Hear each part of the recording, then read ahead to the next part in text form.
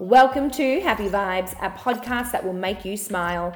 We chat weekly over wines to amazing women who inspire, create, empower, and enrich. Come along with us and enjoy the happy vibes. Hey everyone, we're back again for another episode of Happy Vibes. I'm Julia and I'm here with one of the beautiful business partners of Happy Collective, Anthea. Hi everyone, Anthea here. Thanks, Jules. Hey Anthea, and look, we're missing our beautiful third kind of contributor to the Happy Vibes pod, Emma. She's busy managing a whole bunch of builders, boss lady style.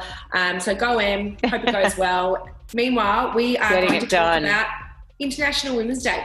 This episode of Happy Vibes is proudly brought to you by Happy Collective, an online women's wellness destination to meet all your needs. Shop with us now at happycollective.com.au. We are a collective of, our business is founded on the premise of bringing a collective of women together to empower, enrich and inspire. And I just think this is an awesome week for us to reflect on some of the women who've inspired us, some of the glass ceilings we've had to break or haven't had to break. And I might take this kind of moment to talk about a discussion that Happy Collective launched earlier this week around actually closing the pleasure gender gap. We were all alarmed to read some recent research that Smile Makers, the female pleasure device that we distribute and sell, actually commissioned at the end of 2020, last year in Australia. They surveyed over 1,000 women. And what I found completely alarming is less than 50% of women actually value their sexual wellness as important.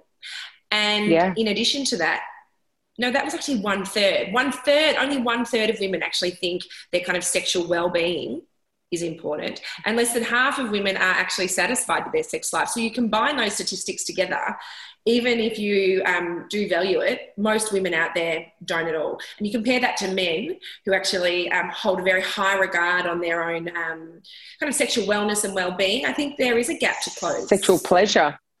Yeah, it's all about absolutely. pleasure. And I don't know, Jules, I think a lot of that might stem from, we've discussed this before as well, but the fact that men are so open about talking about their own sexual pleasure, and women have been conditioned a little to keep it under wraps and not really talk about it. And I think as part of that, conversations that we've had at Happy Collective with our sexologist, Elisa Caro, as well, is that, as you said, Anth, we've been conditioned to think about kind of sex from a very young age as in kind of a couple of buckets, like, how do we protect ourselves as women and how do we have safe sex and how do we not get pregnant? And that's if we even have any sex education at all. Various schools teach sex education in different ways, different families kind of have these discussions about sex at different ages and if at all. But it's pretty rare, I think, even in today's society, that sex is taught to women in particular as something that should, deliver you pleasure. And be enjoyed. Absolutely. I know really. I can talk from a personal experience. So Emma and I both went to an all-girls school, and we were certainly told all about how to avoid men altogether, let alone, have any enjoyment from them. But it was never, ever, ever discussed about the fact that, how to get pregnant or how to enjoy your own sexual pleasure.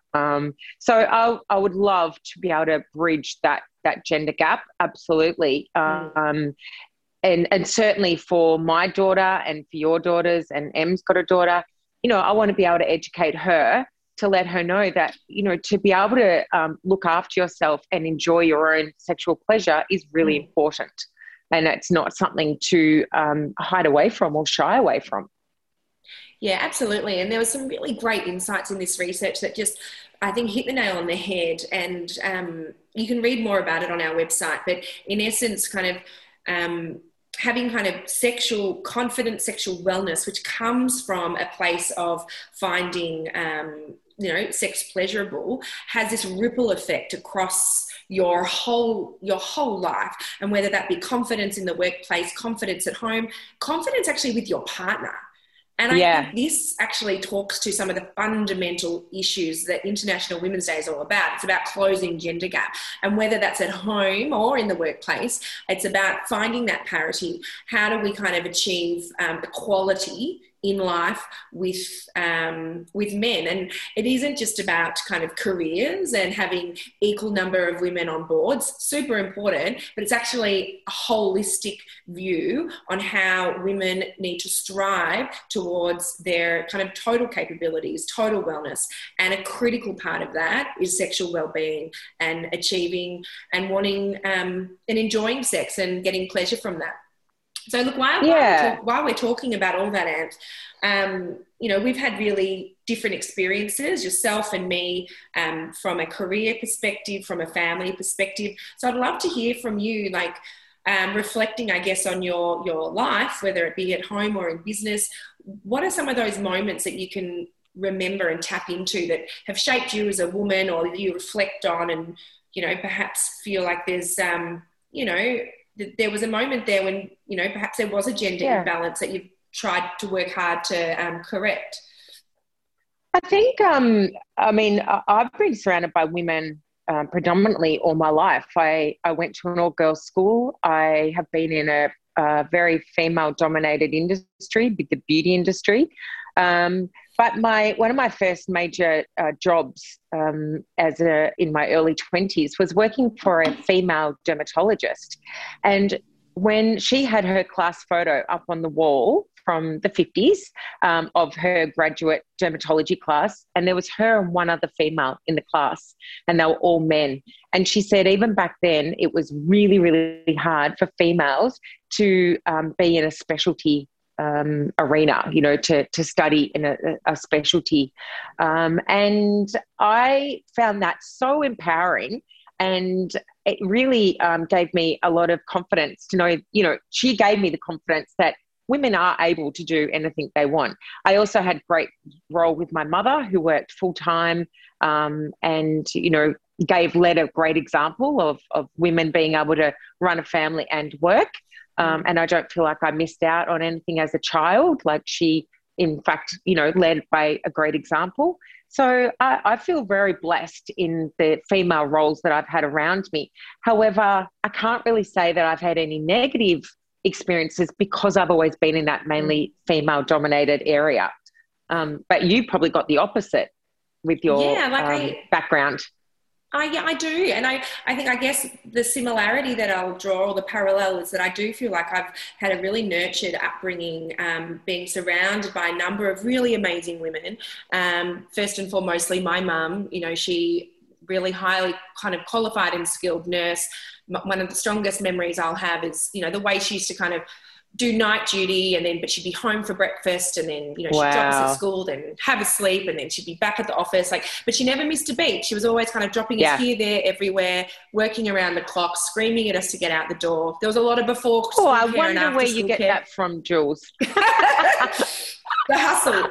And my dad worked a lot as well. But I think what I will kind of call out here, and it's probably something I'm experiencing in my life right now, I love to work. I've pretty much worked my whole life, as has my mum and my dad and my husband. But I must say, in our family units, there was a very specific gender role that the household kind of played into. Certainly my memory, I don't have any memories of my dad doing a whole lot of domestic stuff around the house. He did a lot of other amazing things, and he was a great maths tutor, but he was really busy, and he wasn't home during the hours that a lot of the domestic duties took place. But somehow my mum managed to do a hell of a lot of it. I'm finding I'm in a similar role now too. And I've got, you know, no major complaints, but like the mother, the chauffeur, the activity, the cook, and the businesswoman. I'm finding I'm juggling a lot of those balls, and my husband does get to focus on his career a lot and his business without trying to fit all the other puzzle pieces in. So that's something that I grapple with, and I think this is a really good week to reflect on it. And I've got plenty of girlfriends, I don't know if you do, Anne, where the role seems to be a little bit more balanced, but I feel like that's the exception, not the rule. Yeah, absolutely. And I know a few people in your boat, Jules, where I guess a few of the men in their lives still feel like it's the female role to be the primary carer of children. And yeah, I kind of think, but you both have those children. Like, why is one person's career more important than the others? You know, for them not to step back and take time off to do the running around with kids and things like that. So I struggle watching that sometimes with some of my friends and think, oh, I wish they would step up a little bit more, you know, and be more even on an even playing field. So definitely I see it more, I guess, in the domestic role rather than the corporate role, because I haven't really worked with a lot of men in the workforce. So I guess I see it more in that household. And I guess on that note, like I have been, you know, my personal experience, for those of you who kind of don't know me well, I've typically worked in a really kind of corporate environment from quite a young age. My first kind of corporate role, well, I worked in a not-for-profit at a children's charity when I was in my early 20s, and post that went into kind of an agency lifestyle and then into quite large food and beverage companies, a beer company at one point and a food and beverage company that owned kind of Cadbury and Vegemite. Now, I think this is due to my upbringing. This is me kind of, you know, wondering why I've never kind of felt the gender pressure as such, but certainly moving through the corporate world, which I know many people find challenging as a female, certainly as you move into those executive roles. Yeah. I never once sat back and thought of it as a male versus female. I always kind of lent into my career with everything that I could. Any role I always felt was open to me to apply for, and if I was the best candidate, I would get it. I've never really felt personally that I wasn't considered as an equal to any male in my workplace. I worked in corporate affairs and communications, but so maybe typically perhaps more female orientated, but my teams were pretty 50-50 split. My bosses have typically always been male, and they've been really, in the most part, there's certainly some stories I could share with you that haven't been great. I've had adversity like everyone else has, but the majority of the experience I've had with men in the corporate world have been really positive.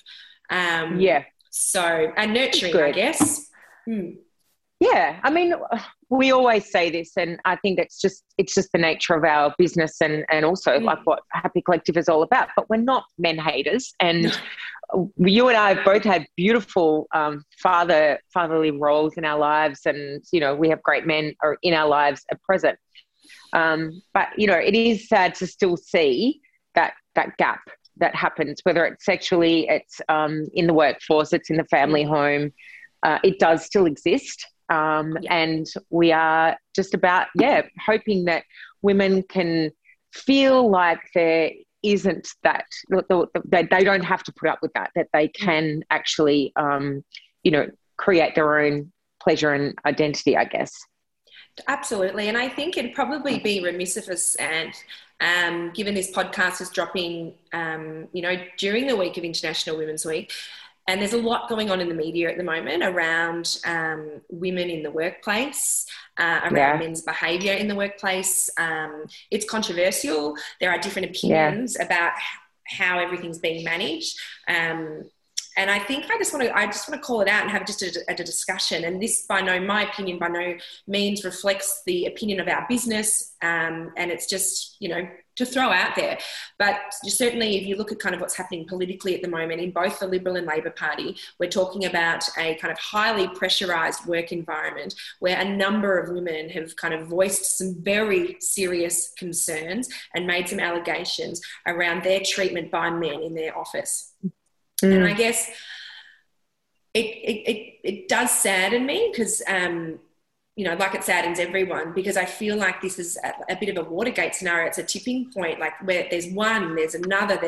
Every day there seems to be some other woman coming forward about her treatment in the political arena. The political arena. And I don't want to call that out. I'm sure there are plenty of other workplaces that have similar issues, but what can we do? Like, we've had Stand Up, we've had Me Too. Like, there's so much attention on this issue, yet wow, in Australia, we're about to kind of experience what I think is something quite fundamental for women moving forward in the workplace. But how has this not already happened? How has it not already happened? And how do these women still feel like they can't speak up about it? That they feel that their career will be jeopardized if they come forward and say what isn't right. So it blows my mind that this happened allegedly in 2019, and here we are in 2021, and it's just coming out now. I can't imagine the heartache and the stress that these women must be under to be suppressing this kind of information, and all because they want to keep their career, and all because they're too frightened to stand up for themselves. And I think it's that age-old tale as well, because alcohol was consumed. There's a bit of self-doubt and there's blame the women are placing on themselves.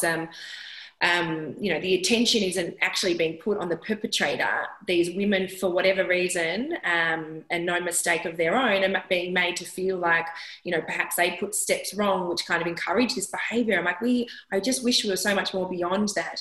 And I guess on another note, like the frustration that I'm feeling so much at the moment is these women are being so brave, yet the discussion regarding the alleged perpetrators, it's, their identity is being concealed, which, I know is a legal kind of constraint that we have to deal with in Australia and in some states.